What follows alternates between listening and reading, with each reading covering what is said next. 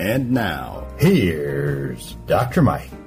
Hi, friends, and welcome to Soaring Eagle Radio. This episode is going to be quite the eye-opener for someone.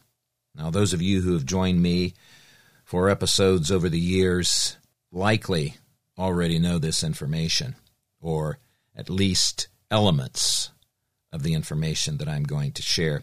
But we're going to do a deep dive, and this was inspired. I was motivated to do this episode based on a recent article that I read by G. Edward Griffin. Now, many of you are familiar with Edward, and you're familiar with him because of the book that he wrote, The Creature from Jekyll Island, a second look at the Federal Reserve. If you don't have this book in your library, I would encourage you to get it and study it and follow all of the links and research that is provided in this book. The Creature from Jekyll Island, G. Edward Griffin. And this article that I read, it's a rather lengthy article, so this may be, I may break this up into part one and part two because it's deserving of a full treatment, exposition, and commentary. And along the way, I'm going to point you to some resources that I have in my library. I hope that you will also look for those resources and add them to your library so that you can be equipped to speak with people about what's happening today. That's something that's been on my heart for a very long time.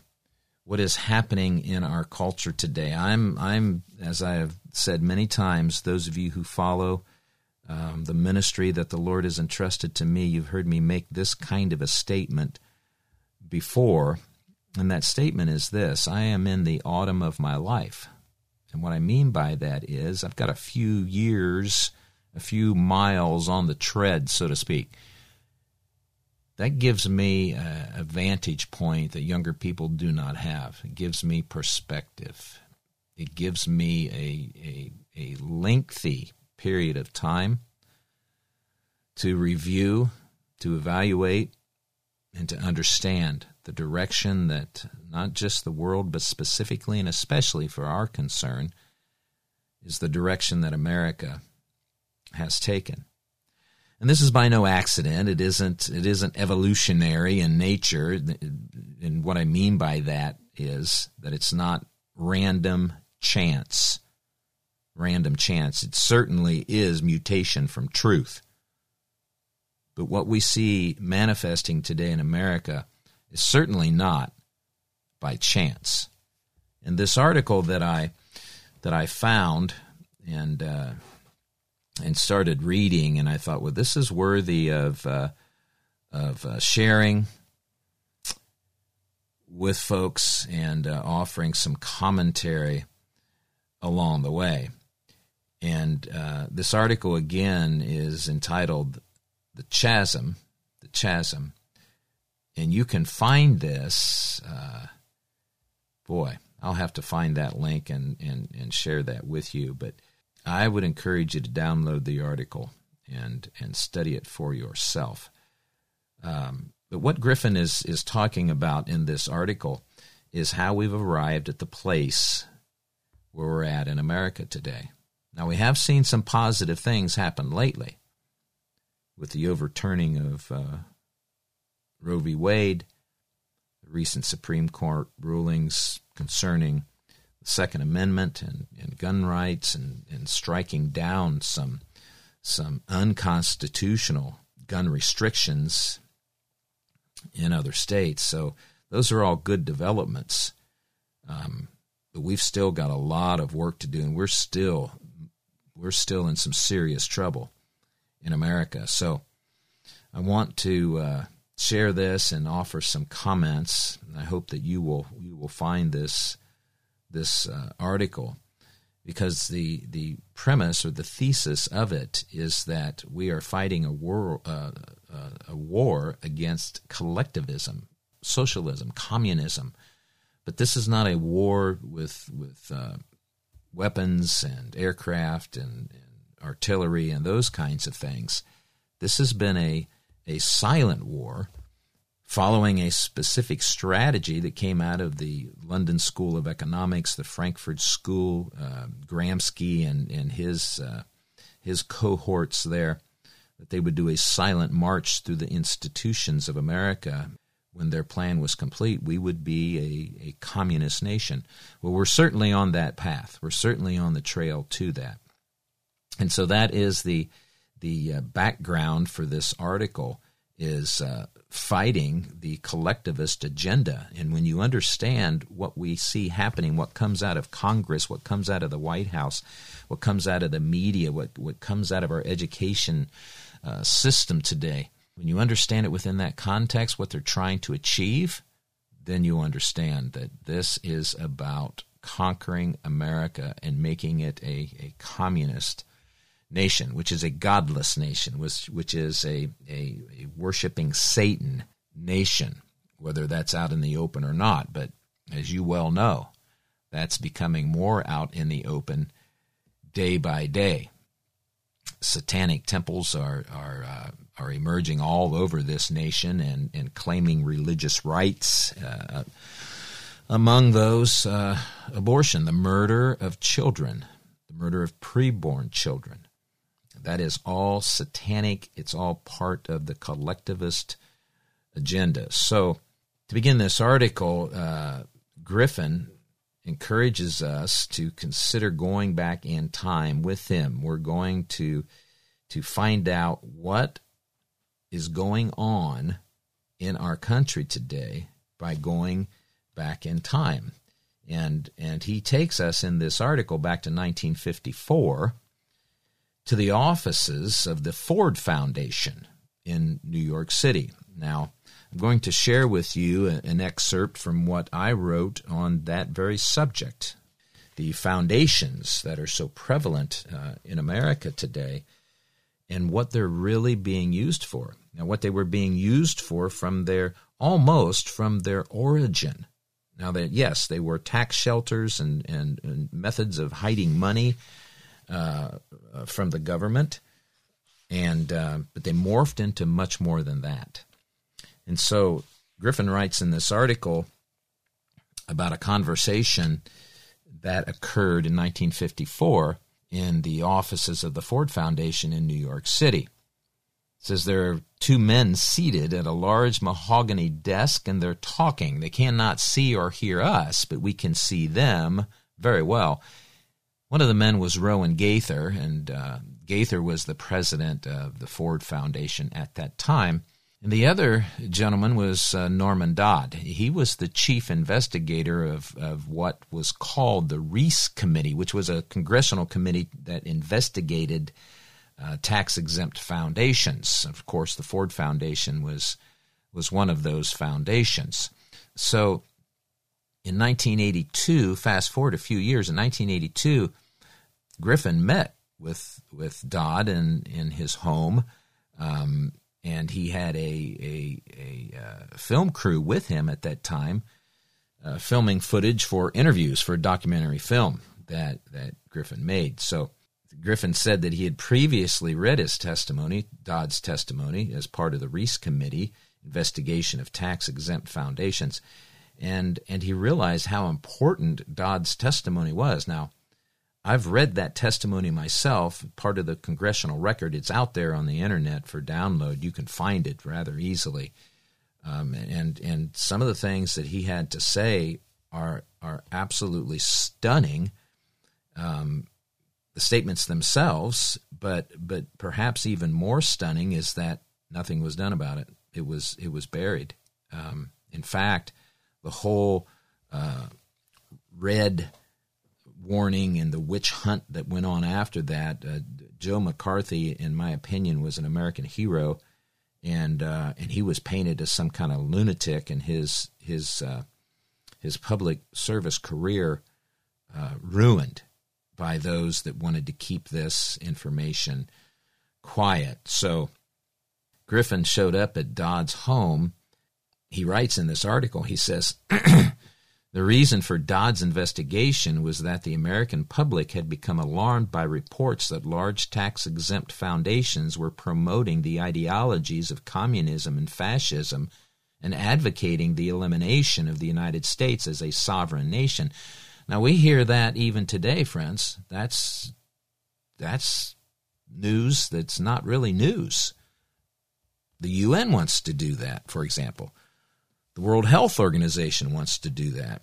And the faux president that we've got right now is doing all he can to turn over our national sovereignty through treaty to other global organizations, which is absolutely against the law, violates the Constitution, and should not be permitted. But we'll see how that plays out. But he says that Dodd's investigation was to address information that had come to them about the foundations advocating for communism and fascism and the elimination of the United States as a sovereign nation. Now, as far back as the 1930s, friends, William Randolph Hearst wrote a series of blistering editorials in his national chain of newspapers in which he cited the Carnegie Foundation publications that spouted communist slogans identical to what was coming from the Communist Party itself. Griffin says, when the Carnegie Endowment published an article written by Joseph Stalin attacking capitalism and praising communism, Hearst called it propaganda, pure and simple. And then he wrote this. Hearst wrote, its publication by the Carnegie Foundation, referring to Stalin's article, its publication by the Carnegie Endowment for International Peace is an act of thorough disloyalty to America, indistinguishable from the common and familiar circulation of seditious and subversive literature by secret creators. The organ which carries such stuff, even if it has the imprint of the Carnegie Endowment, is not one whit less blameworthy and censorable than the skulking enemy of society whose scene of operation is the dark alley and the hideout. That was what Hearst wrote back in the 1930s. Griffin writes in another editorial dated March the 11th, 1935, Hearst turned the spotlight on Nicholas Murray Butler.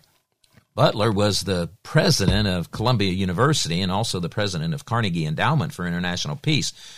Hearst quoted a report written by Butler, which was a strategy for abolishing the United States as a sovereign country. So back in the 1930s, friends, this kind of ideology had already captured the elitists' minds, not just in government, but in non-government and para-government and our education system, universities. And some of you will know that Columbia University at the time was one of the largest universities for educating and sending teachers into the education system. Well, it would be important to know what Columbia University was teaching them, wouldn't it? Well, this is what their president wrote. In his report to the directors of the fund which Andrew Carnegie left to promote the Europeanization of America under the mask of universal peace, Dr. Butler expounds quite frankly the astounding anti-American propaganda that this organization is carrying on. So referring to both Columbia University and the Carnegie Endowment for International Peace. Now, one thing you need to know, friends, what these Luciferian communist progressives, we call them today, what they name things and say, this is what we're doing, this is the purpose. If you think in terms of the absolute opposite, then you're going to be closer to the truth in what they're spouting off. So this movement, to continue on then with what Butler wrote, this movement is for what Dr. Butler calls a world state. It is the most seditious proposition ever laid before the American public. Seditious because it gives aid and comfort to the communists, the fascists, the Nazis, absolute enemies of the very rock-bottom principles on which our government is founded. Voices of outrage were also heard in Congress. George Holden Tinkham of Massachusetts Lewis T. McFadden of Pennsylvania and Martin J. Sweeney of Ohio castigated the tax-exempt foundation as disloyal to America and seditious to the government. Tinkham called for the creation of a committee to investigate tax-supported organizations working for the denationalization of the United States. Congress, however, even back in the 30s, friends, Congress was inert on that topic. In other words, did nothing. Nothing really happened until after the end of World War II. Now, in spite of strong opposition from within Congress, the Select Committee to investigate tax-exempt foundations and comparable organizations was formed in April 1952 and turned over to Congressman Carroll Reese of Tennessee. It was this committee that Norman Dodd served as the chief investigator, and it is in that capacity that we now see him at the New York offices of the Ford Foundation. So Griffin is taking us there now, and here's this conversation, and this is on record. Mr. Dodd's personal memoirs, records of his investigation, conversations that took place, and some of this made it into the actual Dodd report to the Reese Committee. So Mr. Gaither, who was the president at that time of the Ford Foundation, again in 1954, asked Mr. Dodd, would you be interested in knowing what we do here at the Ford Foundation? And Mr. Dodd says, well, yes, that's exactly why I'm here. I'd be very interested, sir. Then without any prodding at all, Gaither says, Mr. Dodd, we operate in response to directives, the substance of which is that we shall use our grant-making power to alter life in the United States so that it can be comfortably merged with the Soviet Union. Shall I read that again? No, I think you got it. The president of the Ford Foundation, a charitable, philanthropic trust, was spending its money funding projects and efforts to alter the life in the United States so that it can be comfortably merged with the Soviet Union. Dodd almost fell off his chair when he hears that, and then he says to Gaither, well, sir, you can do anything you please with your grant-making powers, but don't you think you have an obligation to make a disclosure to the American people? You enjoy tax exemption, which means you are indirectly subsidized by taxpayers. So why don't you tell the Congress and the American people what you just told me? And Gaither replies, well, we would never dream of doing such a thing. How about that? The question that arises in Mr. Dodd's mind is, how would it be possible for anyone to think they could alter life in the United States so that it could be comfortably merged with the Soviet Union and, by implication, with other nations of the world? What an absurd thought that would be, especially in 1954.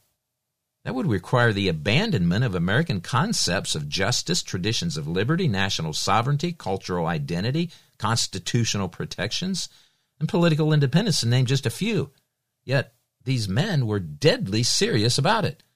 They were not focused on the question of if this could be done. Their only question was how to do it. What would it take to change American attitudes? What would it take to convince them to abandon their heritage in exchange for a global union? And the answer was provided by the Carnegie Endowment Fund for International Peace, the same group that had been the center of controversy in the 1930s. When Dodd visited that organization and began asking about their activities, the president said, well, Mr. Dodd, you have a lot of questions. It would be very tedious and time-consuming for us to answer them all, so I have a counter-proposal. Why don't you send a number of your staff to our facilities, and we'll open our minute books, so the transcript of their meetings.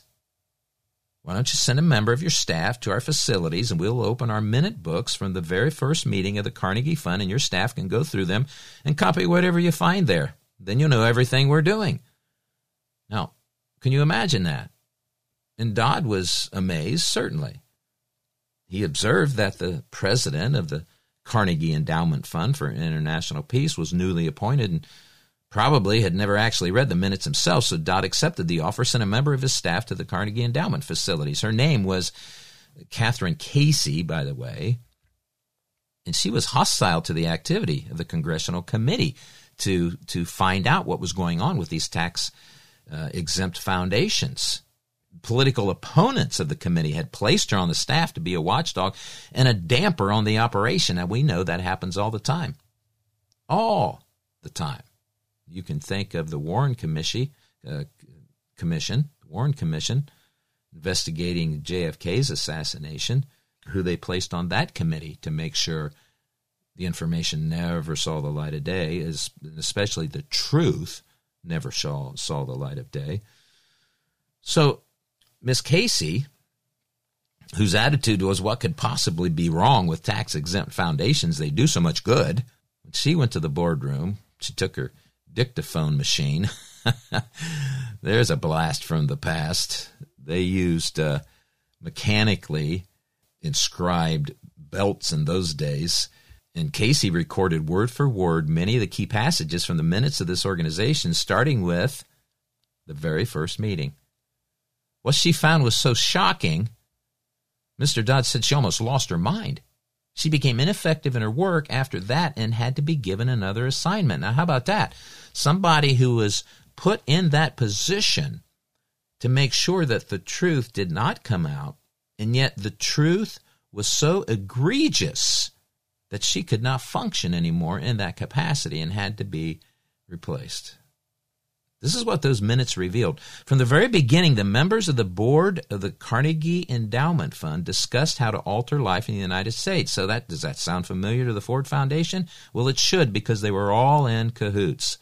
Now, I'm going to read an excerpt just a minute from my chapter in the book Social Injustice, exposing the false gospel of the social justice movement, because I did some research on the tax-exempt foundations.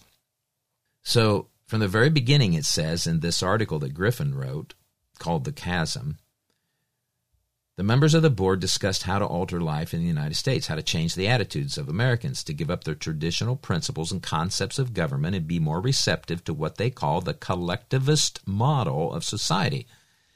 Now, Griffin is going to talk more about this later in the article, and of course I'll be sharing that with you. But at the Carnegie Foundation board meetings, they discussed this question in a scholarly fashion. After months of deliberation, they came to the conclusion that out of all the options available for altering political and social attitudes, there was only one that was historically dependable. That option was war. That's right. War. In times of war, they reasoned, only then would people be willing to give up things they cherish in return for the desperate need and desire for security against a deadly enemy. You know, that's a formula that's been applied and used successfully for centuries. Create a conflict that threatens the well-being, the prosperity, and the safety of a people, and they will agree to give you all sorts of authority and power over them if you will promise them safety. That's exactly what has happened in America. And so the committee decided that war was the only option, because then people would be willing to give up things they cherish in return for the desperate need and desire for security against a deadly enemy. And so the Carnegie Endowment Fund for International Peace declared in its minutes that it must do whatever it can to bring the United States into war. Let that sink in. The Carnegie Endowment Fund for International Peace was advocating for war. They also said that there were other actions needed, and these were their exact words. Here's a quote from the minutes of the Carnegie Foundation, the Endowment Fund for International Peace. This is what they said. Quote, "We must control education in the United States." End quote. They realized that was a pretty big order, so they teamed up with the Rockefeller Foundation and the Guggenheim Foundation to pool their financial resources to control education in America, and particularly to control the teaching of history. They assigned those areas of responsibility that involved issues relating to domestic affairs to the Rockefeller Foundation. Those issues relating to international affairs were taken on as the responsibility of the Carnegie Endowment. Their first goal was to rewrite the history books, and they discussed at great length how to do that. They approached some of the more prominent historians of the time and presented to them the proposal that they rewrite history to favor the concept of collectivism. But they were turned down flat. Then they decided, and again, these are their own words, quote, "We must create our own stable of historians," end quote. They selected 20 candidates at the university level who were seeking doctorates in American history. Then they went to the Guggenheim Foundation and said, "Would you grant fellowships to candidates selected by us who are of the right frame of mind, those who see the value of collectivism as we do? Would you help them to obtain their doctorates so that we can then propel them into positions of prominence and leadership in the academic world?" And guess what? The Guggenheim Foundation agreed to that. So they gathered a list of young men who were seeking their doctorate degrees. They interviewed them, analyzed their attitudes, chose the 20 they thought were best for their purpose. They sent them to London for a briefing, and London is significant, and we'll get to that in a moment. But at this briefing in London, they were told what would be expected if and when they win the doctorates they were seeking. They were told that they would have to view history, write history, teach history from the perspective that collectivism was a positive force in the world and was the wave of the future. In other words, in the guise of analyzing history, they would create history by conditioning future generations to accept collectivism as desirable and inevitable. Now, friends, this should outrage you. This should outrage you. Think of how far they have advanced this ideology right under our noses in the so-called public school systems of America. They're actually government school systems. They're indoctrination camps. They are propaganda and brainwashing organizations of our youth. Is it any wonder that young children coming out of our school systems cannot think for themselves? They have to be told what to think. And they're triggered. This is mind control 101, friends. They are triggered by sound bites and values and morals that have been instilled in them that are godless. Case in point, Roe v. Wade being overturned and sent back to the states to decide. All of the mindless zombies that are graduates of the public education system are all screaming, hollering, hyperventilating, having nervous meltdowns because abortions are no longer available. That is not what the Supreme Court ruled. They overturned Wade and sent it back to the states. Now, thankfully, many states already, at last count that I'm aware of, 10 or 11 states now, have enacted laws in their states prohibiting abortion. But I'll guarantee you that the liberal states, such as California, Oregon, Washington, New York, and others, are going to make sure that abortion is still available. But we have masses of people in near meltdown mode because the right to kill, to murder unborn human beings has been sent back to the individual states to decide. And each state can decide for themselves. They have a meltdown. Well, here's the reason why. Because as long as the federal government had the control of that, then they tried to force it on the rest of us. Even though, friends, you know this, the Supreme Court does not make law. Roe v. Wade was not the law of the land. Any governor at any time in any state had the authority and the power to say, we're not observing that in this state. You can rule that way if you want to, Roe v. Wade, but we're not permitting that in our state. And then his political career will stand or fall based on the will of the people. That's the kind of mindless nonsense we've got going on, and that's just one current example.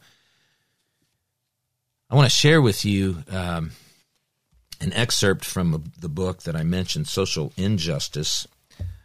My chapter in this book was Progressive Politics in the Church. Progressive Politics in the Church. How it came about, the history of it.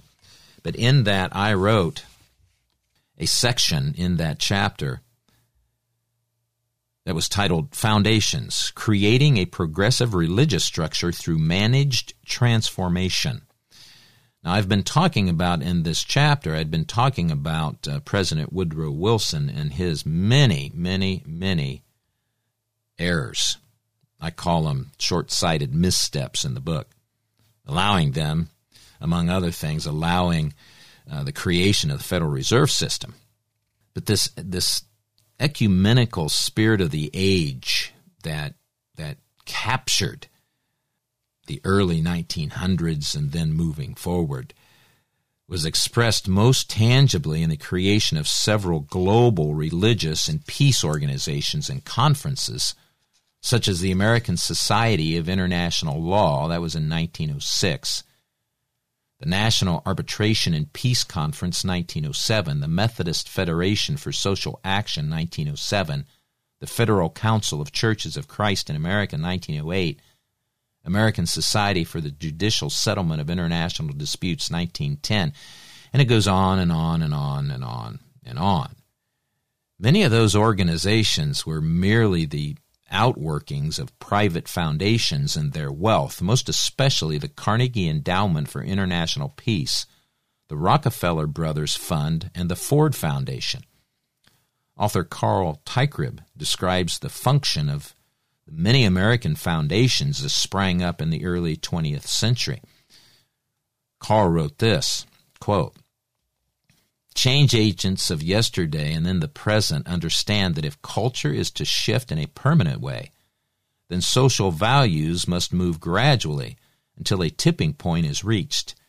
For this to occur, institutional hubs must first be altered within government, the education system, media and popular culture. Religious organizations and other key societal crossroads need to embrace the new worldview." So this is what Griffin is writing about when the foundations got together and said, let's create historians on our own dime, and let's tell them up front, we expect you to write history, rewrite history, actually, from a collectivist viewpoint, that collectivism is the future. This is why we're seeing what we are seeing manifest today. So, continuing with what Teichrieb writes, the top-down change agents reforming our social and political institutions are not difficult to discover. Indeed, for the past 100 years in the Western world, and the United States in particular, an army of social and policy engineers have been accepted as part of the structural landscape. Enter the expert pressure peddlers, the interlocking complex of philanthropic foundations, think tanks, executive organizations, and high academia. This is exactly what was going on since the days of Andrew Carnegie, Nicholas Murray Butler, Teddy Roosevelt, and Woodrow Wilson. Indeed, it's an outgrowth of America's progressive era. Before 1900, friends, there were only 18 philanthropic foundations operating in the United States. However, between 1910 and 1919, 58 new foundations were created. During the 1920s, the total number grew to 173, and during the 1930s, tax-exempt foundations grew to 288. The 1940s and the 1950s saw the greatest growth of these foundations, and the total became 2,839. Now, why did I cite that? Why is that important to understand? Well, it's important to understand because from the beginning of the creation of these foundations, they've had two objectives. As Griffin's already pointed out, here's what I wrote. The first objective was to shelter the wealth of their creators, and the second was to use that wealth to fundamentally change America into one nation among many under the control of a global governing body. These statements might sound outlandish to some readers, but let me assure you they are not.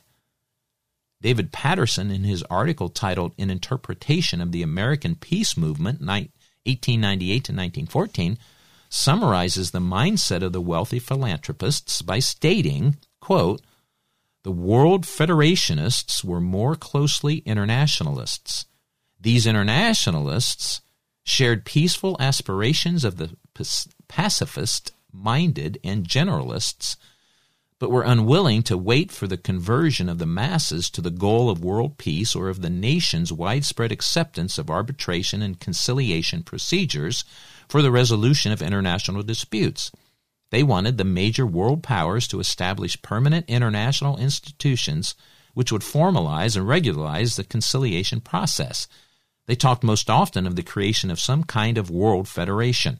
Their proposals ranged from Andrew Carnegie's general program for a League of Peace composed of the leaders of the major powers of Europe and the United States who would agree to use economic sanctions and, as a last resort, an international police force against the aggressor states, to more specific arrangements for the creation of an international legislature which would develop procedures for preserving the peace.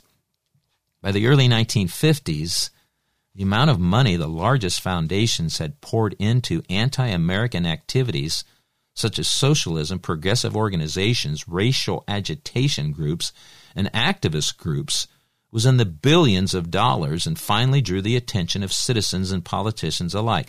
The late Jim Marrs, in his book Rule by Secrecy, writes about a statement that Norman Dodd, director of research for the House Select Committee to investigate foundations and charitable organizations, made in 1952. Dodd asserted that the then president of the Ford Foundation told him, operating under a directive from the White House, his foundation was to use our grant-making power so as to alter our life in the United States that we can be comfortably merged with the Soviet Union. So see, this is the same thing that Griffin found in his research that I found in mine dealing with foundations. I continue. The House Select Committee mentioned above was also called the Reese Committee on Foundations. Norman Dodd's report was a bombshell of revealing information that should have resulted in the Department of Justice and the FBI launching full-scale investigations into the illegal activities of many of the largest foundations. The Dodd report conclusion is that, quote, "It seems incredible that the trustees of typically American fortune-created foundations should have permitted them to be used to finance ideas and practices incompatible with the fundamental concepts of our Constitution. Yet there seems evidence that this may have occurred." End quote. Well, I'll tell you, it did, not may, it did occur. Dodd tempered his words in this report, however. The findings leave readers no other understanding than that the foundations deliberately undermine the Constitution of the United States by supporting organizations and strategies aimed at its demise.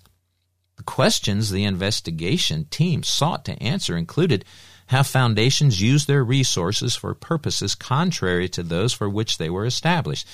We can say that the answer to that is absolutely. Second question, have they used their resources for purposes which can be classified as un-American? Again, absolutely yes. Third question, have they used their resources for purposes which can be regarded as subversive? Yes. Have they resorted to propaganda in order to achieve the objectives for which they have also been made? Yes. Yes and yes. That's the short answer. An unequivocal yes to all of those questions. Consider that the American Historical Association issued a report in 1934 which concluded that the day of the individual in the United States has come to an end and that the future would be characterized inevitably by some form of collectivism and an increase in the authority of the state. In February 1936, the John Dewey Society was created. It worked very closely with the American Historical Society, the Progressive Education Association, the League for Industrial Democracy, originally named the Intercollegiate Socialist Society, which is Fabian Socialism, and the National Education Association to develop and disseminate this following mission statement. An educational curriculum designed to indoctrinate the American student from matriculation to the consummation of his education. It contrasts sharply with the freedom of the individual as the cornerstone of our social structure. For this freedom, it seems to substitute the group, the will of the majority, and a centralized power to enforce this will, presumably in the interest of all. Its development and production seems to have been largely the work of those organizations engaged in research, such as the Social Science Research Council and the National Research Council. Its promotion appears to have been managed by such organizations as the Progressive Education Association, the American Historical Association, the League for Industrial Democracy, the John Dewey Society, and the Anti-Defamation League. Supplementing their efforts were others, such as the Parent Teachers Association, the National Council of Churches, and the Committee for Economic Development, each of which has played some part in adjusting the minds of American citizens to the idea of planning and to the marked changes which have taken place in the public interest. End quote. Now, the Dodd report that we've been talking about here in my book and in Griffin's article examined the Foundation activities from 1903 to 1953 and their relationships with one another in the executive branch of the United States federal government. Here, the evil underbelly of political and religious progressivism is exposed to the glaring light of truth. Dodd revealed that grants made by foundations, already mentioned above, were for the purposes of 1. Directing education in the United States toward an international viewpoint and discarding the traditions to which it formerly had been dedicated. 2. Training individuals and servicing agencies to render advice to the executive branch of the federal government. 3. Decreasing the dependency of education upon the resources of the local community and freeing it from many of the natural safeguards inherent in this American tradition. Excuse me. 3. Changing both school and college curricula to the point where they sometimes denied the principles underlying the American way of life. Not sometimes, friends, all the time now. And fifth, financing experiments designed to determine the most effective means by which education can be pressed into service of a political nature. Barrett Keogh's. Now, if you're not familiar with Barrett's site, then I would encourage you to become familiar. Here's an article, Conforming the Church to the New World Order. This is what Barrett writes. In 1942, 6 years before the World Council of Churches was formally launched, its organizers within the Federal Council of Churches held a national study conference at Wesleyan University in Ohio. Among the 30 delegates were 15 bishops, 7 seminary presidents, and 8 college and university presidents. John Foster Dulles, who later became Secretary of State in the Eisenhower administration, chaired the conference. As head of the Federal Council's Interchurch Commission to study the bases of a just and durable peace, Dulles submitted the conference report. It recommended the following things: a world government of delegated powers, immediate limitations on national sovereignty, international control of all armies and navies, a universal system of money, worldwide freedom of immigration, a democratically controlled international bank, that's the Federal Reserve, friends, even distribution of the world's natural wealth. Now, I ask you from that list that I just read, which ones have not manifested today? Which ones have not been talked about, advocated for, or in reality implemented?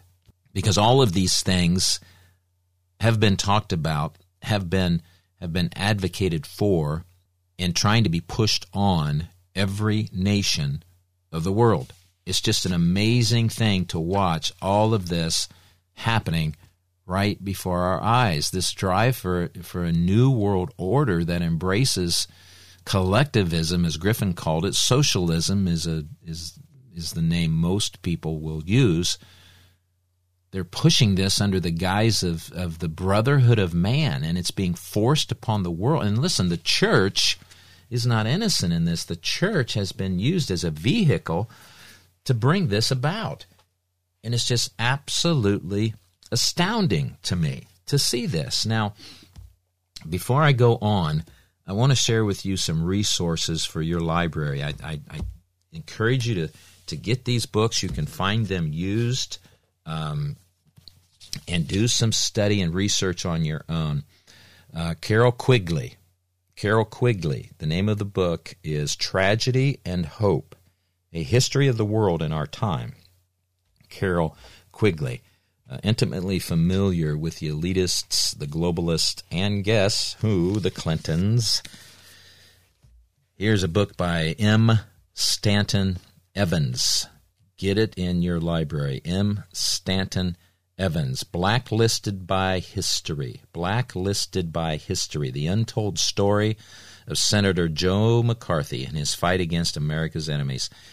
They ruined his life when he blew the whistle on the communists in our midst.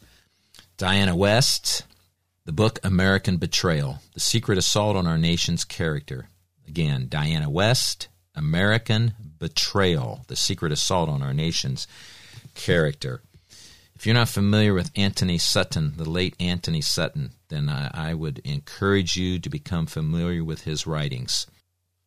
Here's one of his that I have in my library, Wall Street and the Bolshevik Revolution. Wall Street and the Bolshevik Revolution, the remarkable true story of the American capitalists who financed the Russian communists. Anthony Sutton, S-U-T-T-O-N. Now, many of you already know that the American capitalists financed Hitler and the Nazi war machine. Why would it be a shock that they financed the Bolsheviks? Here's a more recent book by Brannon House, H-O-W-S-E, Brannon House, Marxianity. Marxianity. How the evangelical deep state and their useful idiots are merging Marxism and Christianity through social justice, white privilege, cultural Marxism, illegal immigration, interfaith dialogue, and more. Brannon House, Marxianity. Here's a book that was co-written by Sutton, Anthony Sutton. He co-wrote it with Patrick Wood. Many of you know Patrick Wood for Citizens for Free Speech, Technocracy News. Pat is a friend, has been on the show many times. You can search the archives, Soaring Eagle Radio, for those episodes. The name of the book is Trilaterals Over Washington. Trilaterals Over Washington. And, of course, they are taking on the Trilateral Commission that dovetails very, very nicely in with the Council on Foreign Relations and other globalist organizations, the Bilderberg Group, and so on and so forth. I also have in my library, I recommend for your reading, Sutton's book, Wall Street and FDR, the true story of how Franklin D. Roosevelt colluded with corporate America. This idea of corporate fascism that we're seeing today, all of these corporations marching in lockstep with whatever the depravity of the moment happens to be, that all started a long, long, long time ago. It's just now being manifested. It's on steroids today, but Sutton's book, Wall Street and FDR, the true story of how Franklin Roosevelt colluded with corporate America. Friends, I appreciate you joining me today for this episode. I'm going to share just a couple of more minutes, and I want to encourage you to share this part one with your friends and on your platforms. I do appreciate your prayers and your support. As you know, Kathy and I both retired recently from our jobs, and we are loving retirement. But retiring or retirement is not from the ministry at all. We're pouring into the ministry. So we appreciate your kind support, your generous support, your prayers, your friendship. Shoot me an email once in a while and let me know you're listening and you appreciate the show. drmichaelspalding@gmail.com, drmichaelspalding@gmail.com. Now, I mentioned in this episode a couple of times already how the education system has been compromised, conquered, and is now part of the tool of the globalists, the collectivists, the communists, the Satanists, the progressives in our midst. It is being used to brainwash and create an army of illiterate, unthinking zombies that can be triggered at a moment's notice by a headline. Look at what's going on in our nation today. It's tragic. But it's not hopeless. It is not hopeless. I haven't given up hope. I hope that you have not given up hope. We have work to do, friends. That's the reality of it. We've got to push back. One of the things speaking of in the context of education, I encourage you to do is get your children out of the government schools. Get your children out of the school systems. Homeschool them. Come together with other parents and figure out a schedule for homeschooling. I know that that's difficult for some folks. And listen, our wicked leaders in America for decades and decades have made homeschooling difficult because they don't want you to do it. That's part of the objective of eroding the value of our money so that most households are two-income households out of necessity. But figure out a way that you can get your kids out. Maybe talk to your parents if they're retired. I've already volunteered to homeschool all my grandchildren. Give them a real education. So just briefly, I've only got a couple of minutes left. And, well, you know what? Maybe I'll just save it for next time because I don't want to hurry through this. I'll save it for next time. I'm going to pick it up, though, next time on part 2. There may be even a part 3 of this, but the birth of progressive education. The birth of progressive education. In America, we think that it started with Dewey, and in a sense, it did. It did start with Dewey. Dewey went to the Soviet Union and saw how they were doing things there, and then brought back what he called the Soviet model of education, which was not to educate boys and girls, to make them highly functioning individuals with freedom and a capacity to make good moral choices. No, the Soviet model is to produce citizens, good, obedient citizens, unthinking but obedient. Don't challenge, just obey. That's what we see in our school systems today, friend. So we're gonna talk about the birth, and believe it or not, it was articulated in the late 1700s by a psychologist, a German psychologist, no, not Freud, Johann Gottlieb Fichte. I'll just leave this as a teaser. He said this: education should aim at destroying free will so that after pupils are thus schooled, they will be incapable throughout the rest of their lives of thinking or acting otherwise than their schoolmasters would have wished. Now, there's more to that quote than that, but that's enough of a teaser. That's the direction we're going to be going next when we continue this study here on Soaring Eagle Radio. God bless you guys. Thank you for joining me today. Drop me a note. Thank you for your support. We love you guys. See you next time. Thank you for joining me today for this episode. Soaring Eagle Radio is a broadcast ministry of the Transforming Word Ministries. You may send correspondence or support donations to Dr. Mike Spaulding, P.O. Box 3007, Elida, E-L-I-D-A, Ohio 45807. Again, Dr. Mike Spaulding, P.O. Box 3007, Elida, E-L-I-D-A, Ohio 45807. You may also email me at the following email address, drmichaelspaulding@gmail.com. Again, drmichaelspaulding@gmail.com. Until next time, friends, may the grace and peace of the Lord Jesus Christ be multiplied to you.